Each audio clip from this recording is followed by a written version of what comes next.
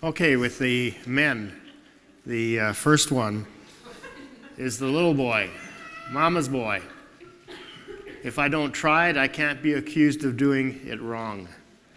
So this is, okay, so we're starting on the left-hand side of the continuum that you saw up there just a moment ago on the screen. So the little boy wants others to come through for him, for he is desperate. So he needs others to do it for him. And he would be considered your classic drifter. And it's usually because there's so many bad things have happened to him, so he, rather than making those decisions for himself, wants you or someone else to make the decisions for him. So he would be your classic passive male wimp. Some of these terms are so nice and endearing. Because of his cowardliness, okay, he is a coward. Really, all of us are. Like when Sharon talked about the females, it's the same for the males, that we are cowards in that sense. We fear stepping up to the plate and leading. I mean, what if someone points at us? So it's just acted out in different ways. Because of his cowardliness, he hides behind powerlessness. Okay, so I'm powerless. I can't do anything about it. And relational impotence. So I'm not able to relate well. His character defects are going to be obvious, but he's too weak of a man to face those defects. So he is going to then respond with life is on your shoulders because he is not able to handle it. He may not hold down a stable job and then communicates to his wife that she needs to have a full-time job so the family won't starve to death. So he'll communicate that in some way to his wife. So he will often let his wife, his children, or his friends have their own way. So he won't interfere with them. He'll let them have their own way, and he'll hide behind silence, the newspaper, humor, scripture quoting, blame shifting, etc. And he really is communicating that marriage is too much work. See, when you think about it, if he's relationally impotent, he is not going to know or want the work of making a marriage work. So he's going to communicate that this is all too much for him. And he can often communicate that without saying a word. So he is going to really be protective. And that it comes right back to the whole issue of his fear of failing the test of leadership. That's, if I step up to the plate, what's going to happen? That's what he's afraid of, because he's afraid of making those mistakes of stepping up to the plate. So he will be categorized as sensitive, artistic, often a feminized male, generally has one hobby, and this hobby will be the type of hobby that only involves him, so that he doesn't have to engage with somebody else. So he will tend to be a loner in that sense. So generally one hobby, like theology, hunting, which is interesting, but if you keep in mind he's alone in that, then it fits. Stamp collecting, So any hobby that just rules out other relationships does not require anyone else's participation. That's what he is. So you keep everybody at a distance that way. And in its most extreme form, this is a borderline personality condition. Lastly, the mama's boy will avoid conflict and will often just walk away from conflict without saying a word. So they're entering into conflict, they'll just get up and depart. And as Sharon mentioned, with the girls on the passive side, will be given to periods of depression and phobia. So again, when she pointed out that interned anger, never dealing with anything that moves over into depression, this category will head in that direction as well. So that's the mama's boy. The next one, question?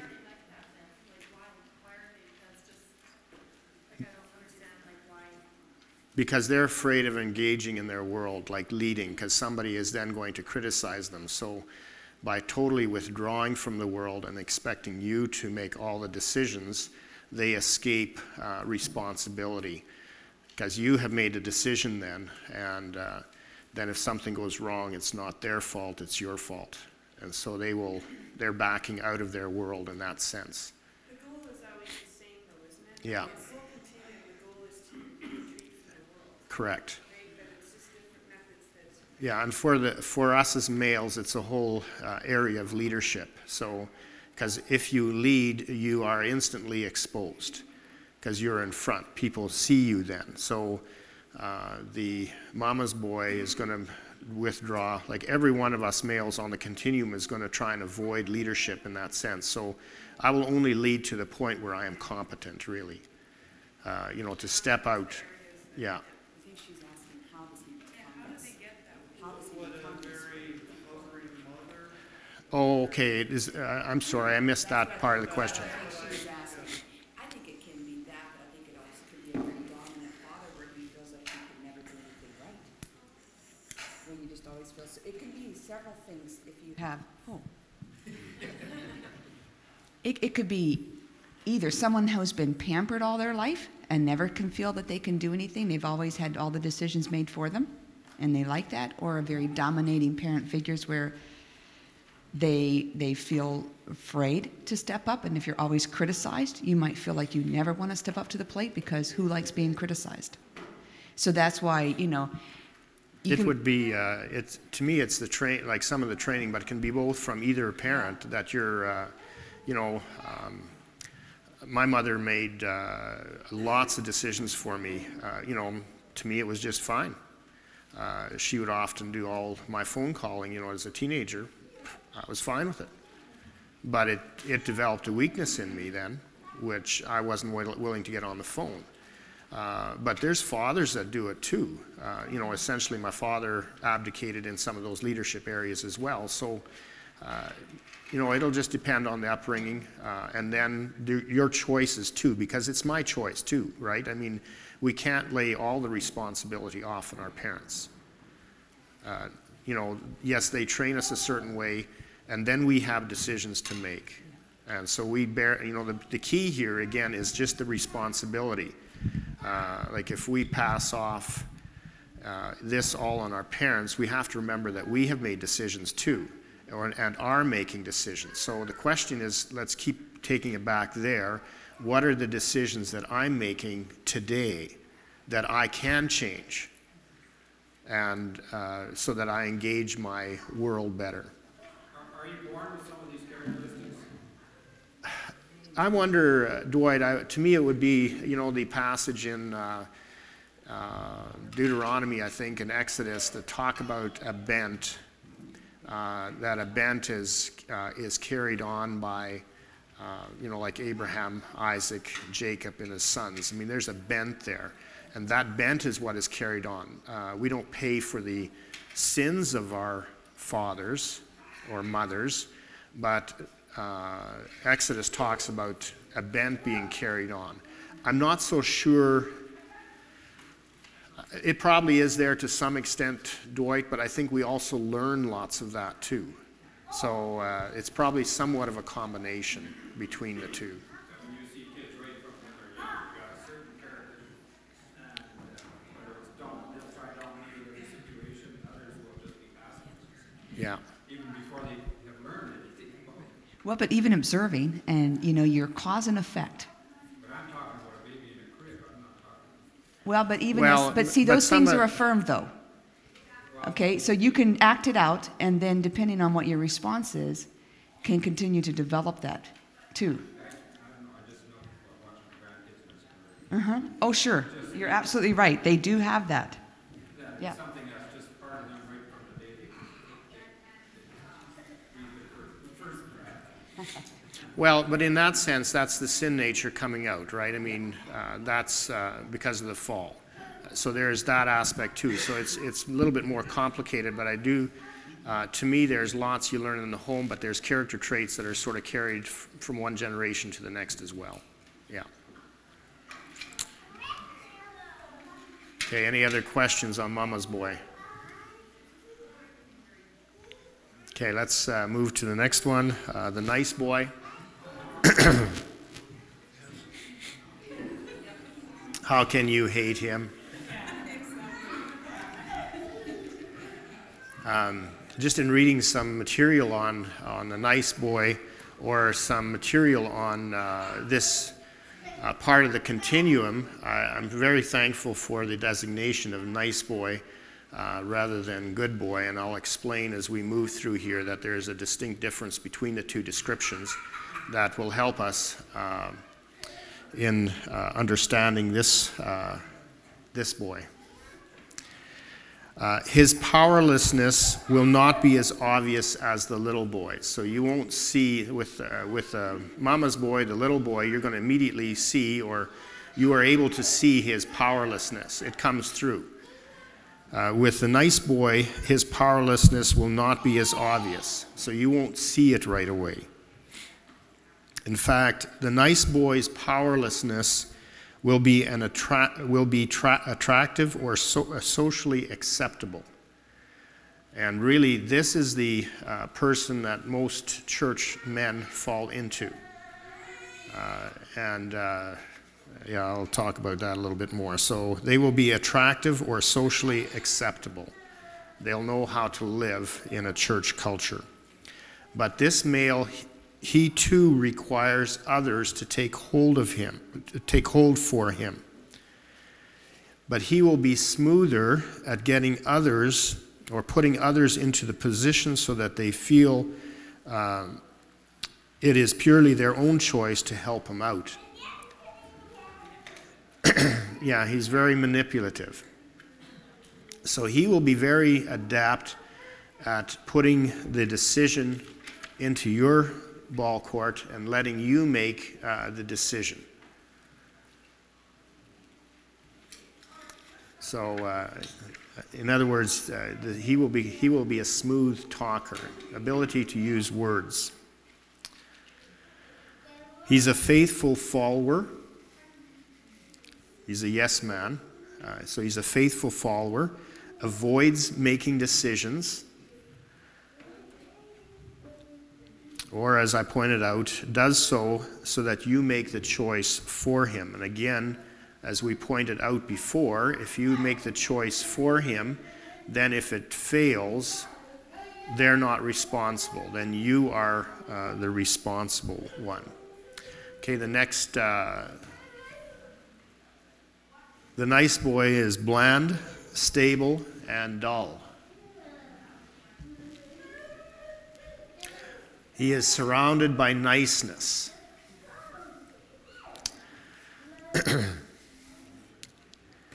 So he is so nice that you feel you must overlook the lifelessness that is in his being. So this person is passionless. He is Mr. Nice. Very supportive, doesn't yell, doesn't get angry. How could you ever be dissatisfied with this type of male? Even though he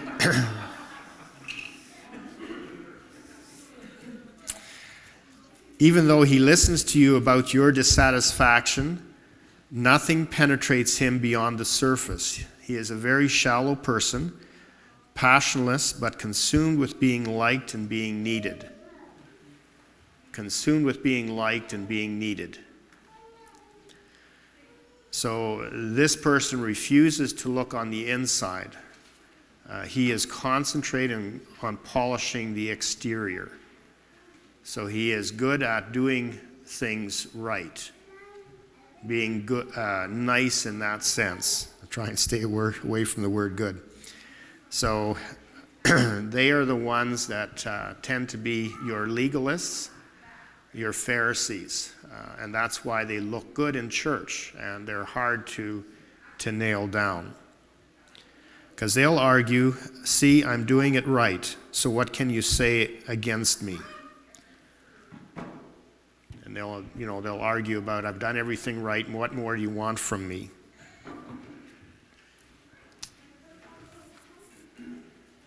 Questions? We're doing fine.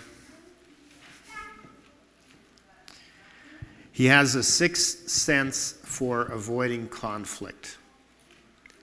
So he can smell it a mile away and obviously be somewhere else when it arrives.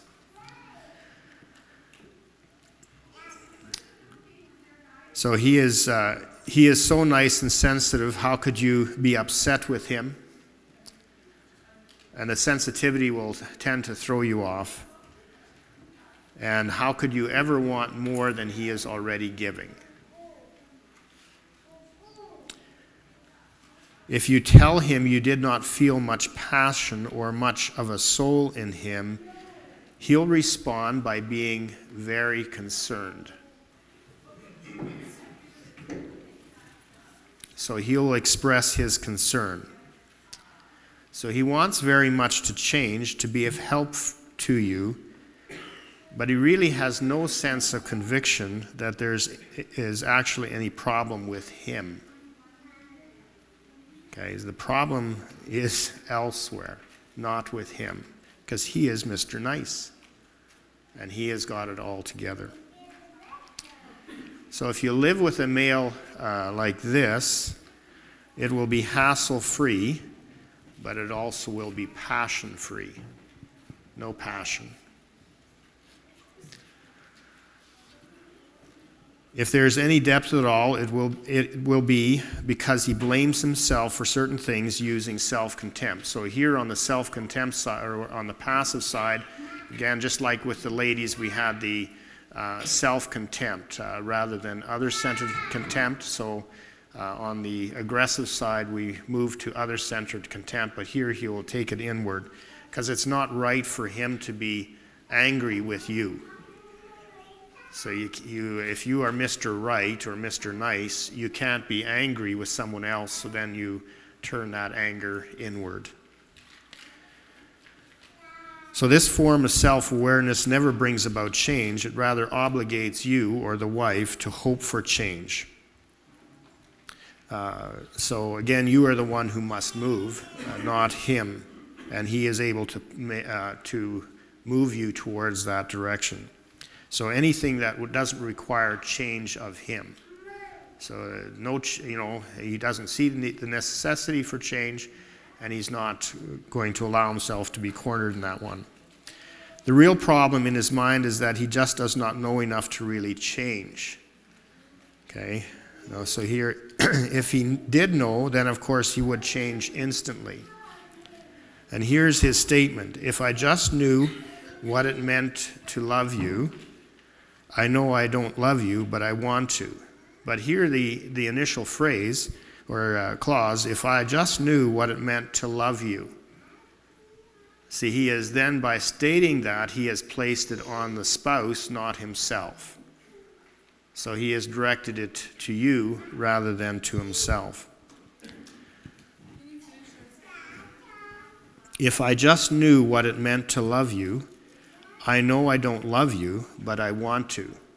See, I would do what you need, is his statement, but he's not willing to admit that the problem is within, not without.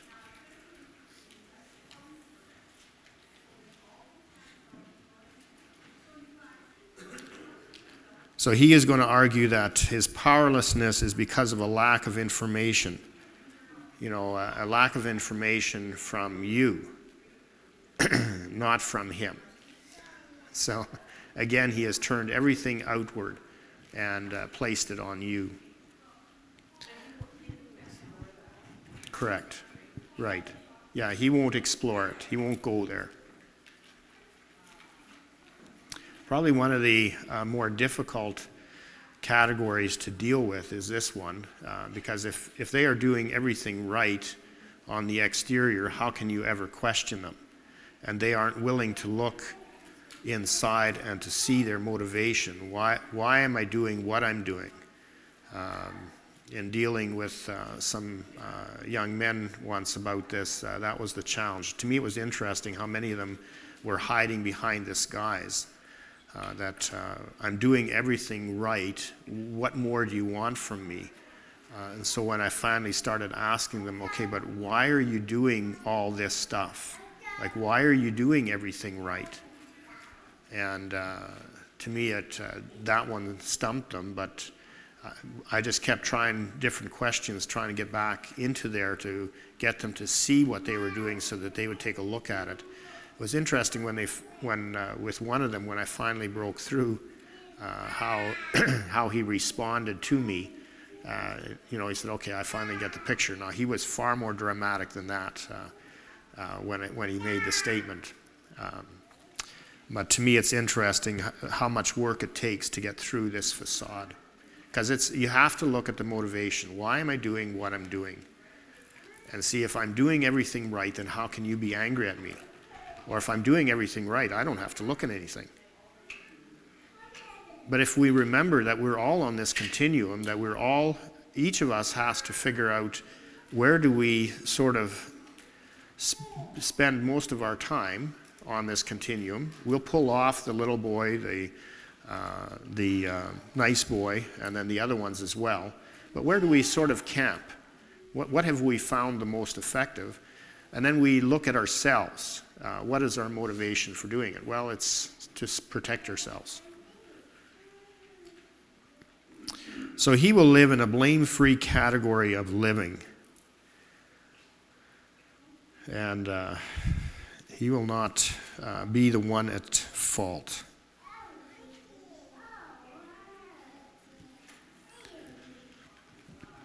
So what kind of woman will he marry?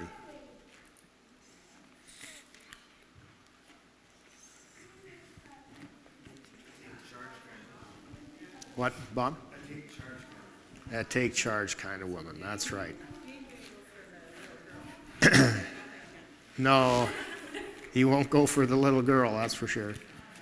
Well, I mean, it may happen, but it definitely would be a very complicated relationship. Yeah, he will marry the take charge.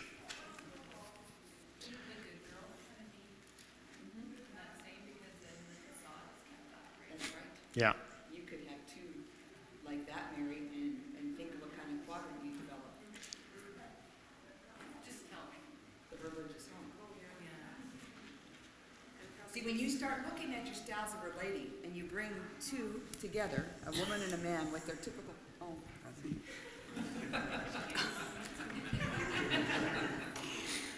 Okay, we did this in class the other day, and I just think it's fascinating. When you look at your styles of relating, and then you look at the guy that you marry and his style of relating, then you understand what quadrant you develop. It's very easy to see then. You go, this is why we have the quadrant that we have.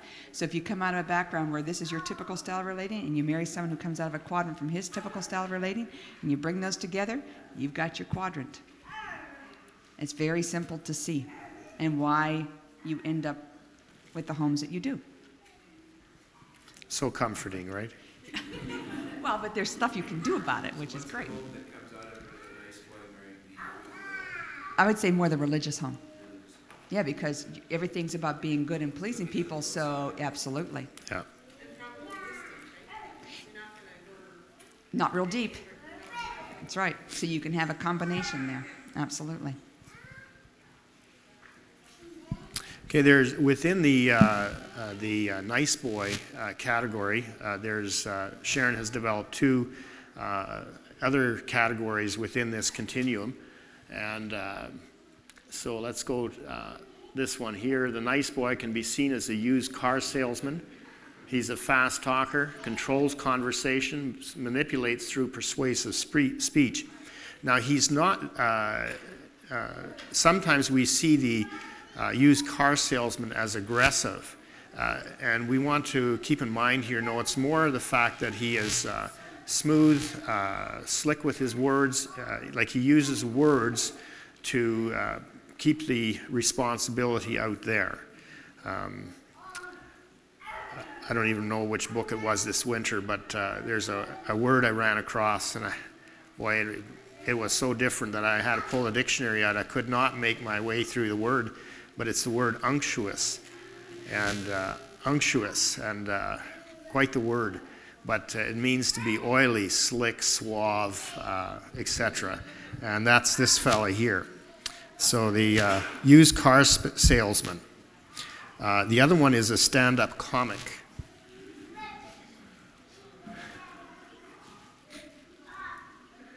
No, go back one. There you go. Yeah, the nice boy can be seen as a stand-up comic. I missed this one, Monty, sorry. Keep things light and airy, fear of exposure. So he will use humor. To me, it's always interesting when we go through this section of the class, the guys that come and talk, okay, I see myself. And then they want to talk this through. How can I start moving away from it? But just the ability to use words and humor, in conflict when they're in trouble, how they can walk their way out of it. So the stand-up comedian, the used car salesman are trying to avoid conflict, and they'll do that. And some males are definitely very good at getting around this one, or getting around conflict by using these. Cody. This guy's like the class clown kind of guy. Yes. Just make crackers jokes all the time. Yes. Yeah, and they tend to fall into a pattern then of always using it, and it becomes very difficult for them to back off from using this style of relating. But it's, of course, they aren't exposed then when they use humor constantly, because people are laughing.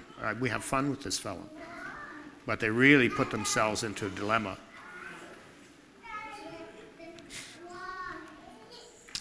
Okay, can we move to the next one? Distant boy.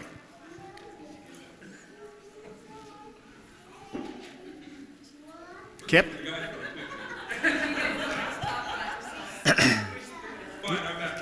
Well, is there any, have you noticed a difference between the males and the females in that way? We just like to get through it, right? There's less questions though. That's what I'm hinting at. I mean,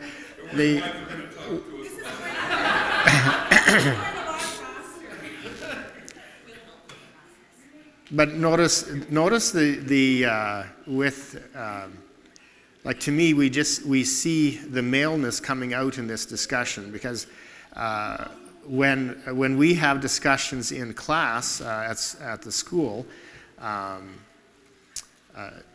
I'll ask a question of the males, and it takes a long time for an answer to return.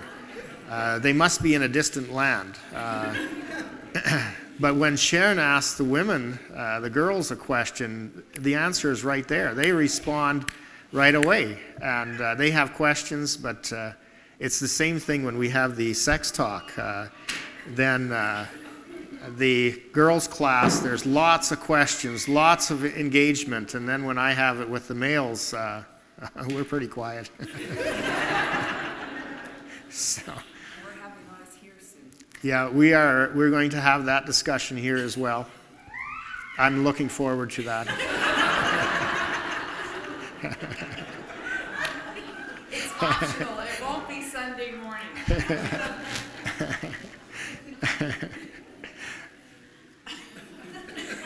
So you've nailed us on the head there, Kit. The distant boy. The distant boy is usually very competent, takes charge, and will engage in relationships to a certain extent. Normally has little time for them. So in a sense, he will service people. So he's a take charge sort of male.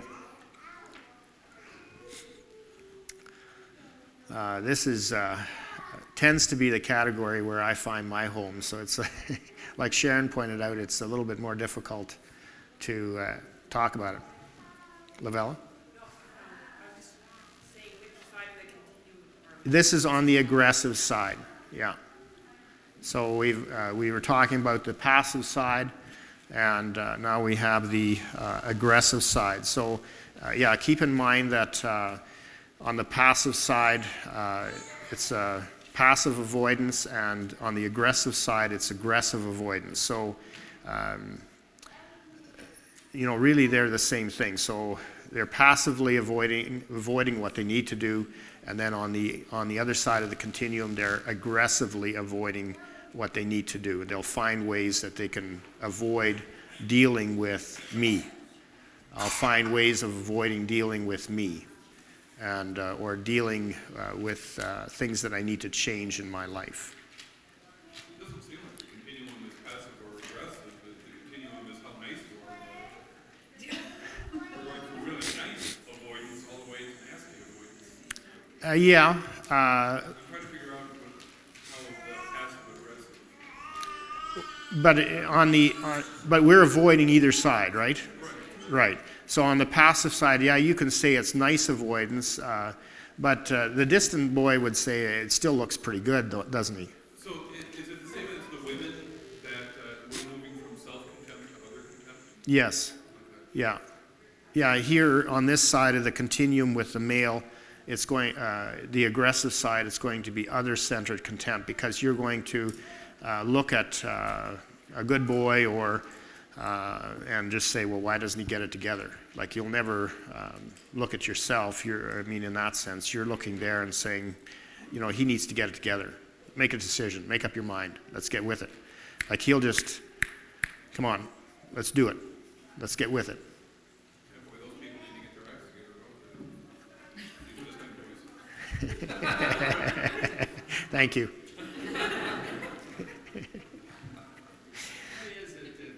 Why is it avoidance in male and controller and feminine? I don't understand. Well, it comes from, it essentially comes from Genesis chapter 3, right, with Adam and Eve. What's Eve trying to do, and what's Adam doing? Like, Eve is, to me, it's now in our genetic makeup, like in that sense, because she is taking control of the situation.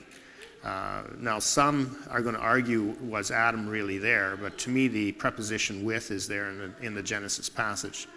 And the man who was with her, so he should have been stepping up to the plate and leading.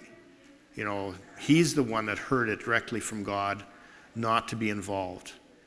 And yet he sat in the background. She takes control, so she is controlling the situation in that way, and he is avoiding the situation. So yes, we can blame Adam. Well, I was just going to say, thinking about the lack of comments from men on your first two categories, those are the categories where you talk about being cowardly, weak, ineffectual, and we are programmed in our culture from day one that is the opposite of what a man is. Man is strong, courageous. So, I would like to be a macho guy. Like, even if I had to choose my bent, I would choose the macho or the aggressive guy. But I don't want to admit that I'm more on the left side, right side, because that's against everything in me that is male or what I'm taught. But I wonder if we haven't, as a church, now I'm talking a wide church, haven't enculturated our males into the nice boy category. And like I'm reading a book by Paul Coughlin, No More Mr. Christian Nice Guy. And he argues that we have so feminized the church, so feminized Christ, that males don't want to come to church. Because we are nice, not good. Like good would be able to say to somebody, you're doing this right, but you're also doing this wrong. Like we're unwilling to say to people, like our school system, right? We're unwilling to fail students, but we're unwilling to say you've done this wrong. But he argues very hard for the fact that we have feminized the church. Because even think of he points out that the majority of people that come to the church are women. And so he says we've just made it into their kind of world and not into a male kind of world, like is to have a really structured church for men. So he raises lots of good questions. I had Lynn order another book for me. I don't think I'm going to pull the author's name out of my head, but it's Jesus, Mean and Wild.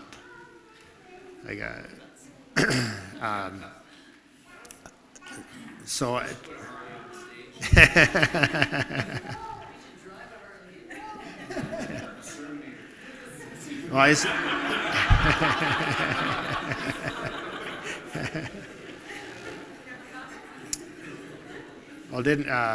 for Bill Hybels, didn't he have for one of his services? He had a Harley hanging up in the. They did a Father's Day thing. Yeah, right. They had Father's Days like on the 57 Chevy, and they put recliners on the stage, and then guys with keynotes sitting there, and they had a car show after the service in the parking lot. And guys go, man, this is finally something for me. Yeah. Never had that before. So that's a service you think too. Like it seems to me back a bunch of years ago, it was more politically correct in the church to passionately argue doctrine. You can't do that now. Oh man, if you argue doctrine in the church, you're just man. Yeah. And But again, how much of our culture have we allowed in? How much of our culture have we allowed into our church? Like the political correctness. There was an article out of a university in Ontario probably 10 years ago now, but he was saying that the culture of political correctness would kill learning in Canada. Because, see, if you are politically correct, you can't disagree with anybody. So it'll kill learning. It'll kill the education. That's right. It is right to treat people with equality, but not to me sameness. See, to me, equality doesn't equal sameness, and I think that's where we're getting into the political debate now. Kip? It seems to me that, frankly, most of us Christian men are getting pushed into this category for the very fact that you're right in that the church is feminizing the faith. At the same time, we're still living in a world that is masculinizing, and exaggerating the aggressive masculinity. So we can't be the good boys in the world, and we can't be the macho jerks in church. The only thing that both camps will say, we'll accept this, is the distance. Yeah. The detach. I've taught through Mark now, I think this is my 5th time or 6th time, somewhere in there, and I'm just fascinated on how Jesus comes across. Because he has no difficulty in turning to somebody and saying, this is what's wrong with you. Or, you whitewashed tomb. And then at other times, he is filled with compassion. To a Gentile woman, he calls her a dog. I think sometimes we've got to revisit who our Lord really is. But we're scared to make judgment calls on the presumption, even though we know we're 110% correct, we might have perceived it. Right, but I think if we grow in our understanding of who we are, our understanding of what, who Christ is, etc., to me there comes a greater and greater confidence. What I struggle with now is simply holding my tongue and allowing them to arrive at the solution themselves. Because if they understand the solution themselves, if they take responsibility, they will grab a hold of it and move. But if I say it, they can always deny it. So that has been more of a journey for me. I remember one person asking me, just tell me what's wrong with me. I can see from your eyes that you know what it is. And I said, yeah, I know what it is. But if I tell you, you'll deny it and nothing will happen. So I said, why don't you go and explore? Like, why don't you think through your mind what it is? And the next day, it was a lady, I met her in the hall, and she just wound up and hit me.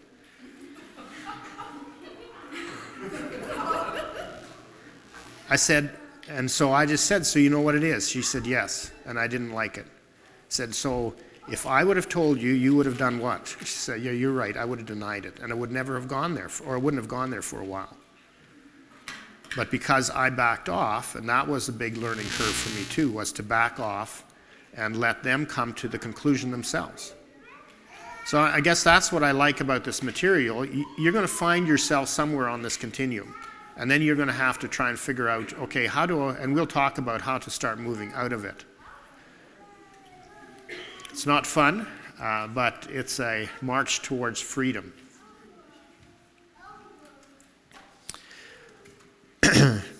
If this male, the distant boy, if this male plays a game with his children, he will service them, but he will keep in mind or try and figure out just how long the game will last. Because he doesn't want to be in a game that goes on and on. So he doesn't want to play a game that is endless. He'll try and come up with rules that make sure the game stays within his time limits.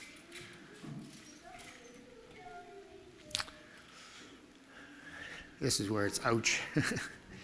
I abhor games, so I fit this category real well. Right, Andrew?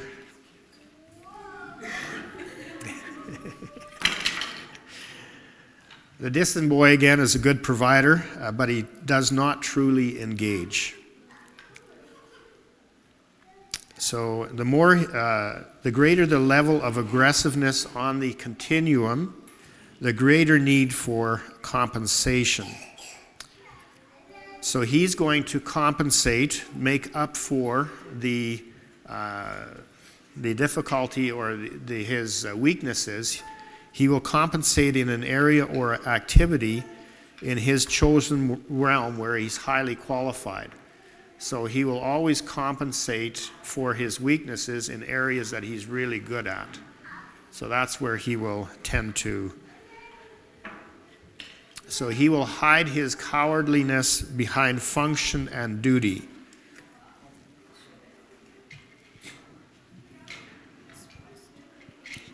Okay. Pardon? Yeah, so he'll be driven at work. That's where he's competent. So he'll have a drivenness there, or in ministry to the detriment of relationships. Monty, why don't you put up the next screen? So the distant boy can be seen as the super jock, uses his abilities to affirm.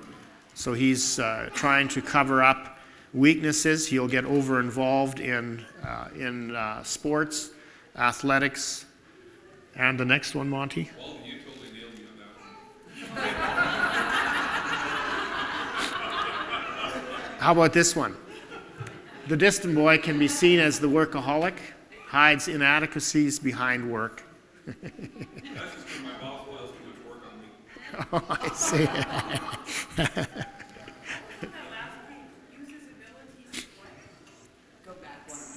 Go back one, Monty.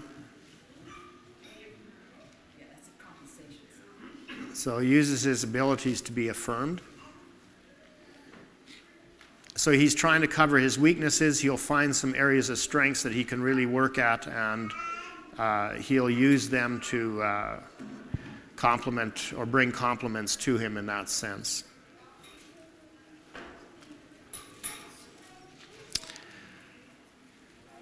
So on the other end of the spectrum, their identity is in who they are. I'm nice, I'm kind, I'm submissive. These guys, it's what they do. Yes. Is their identity. Yeah, their function, yeah.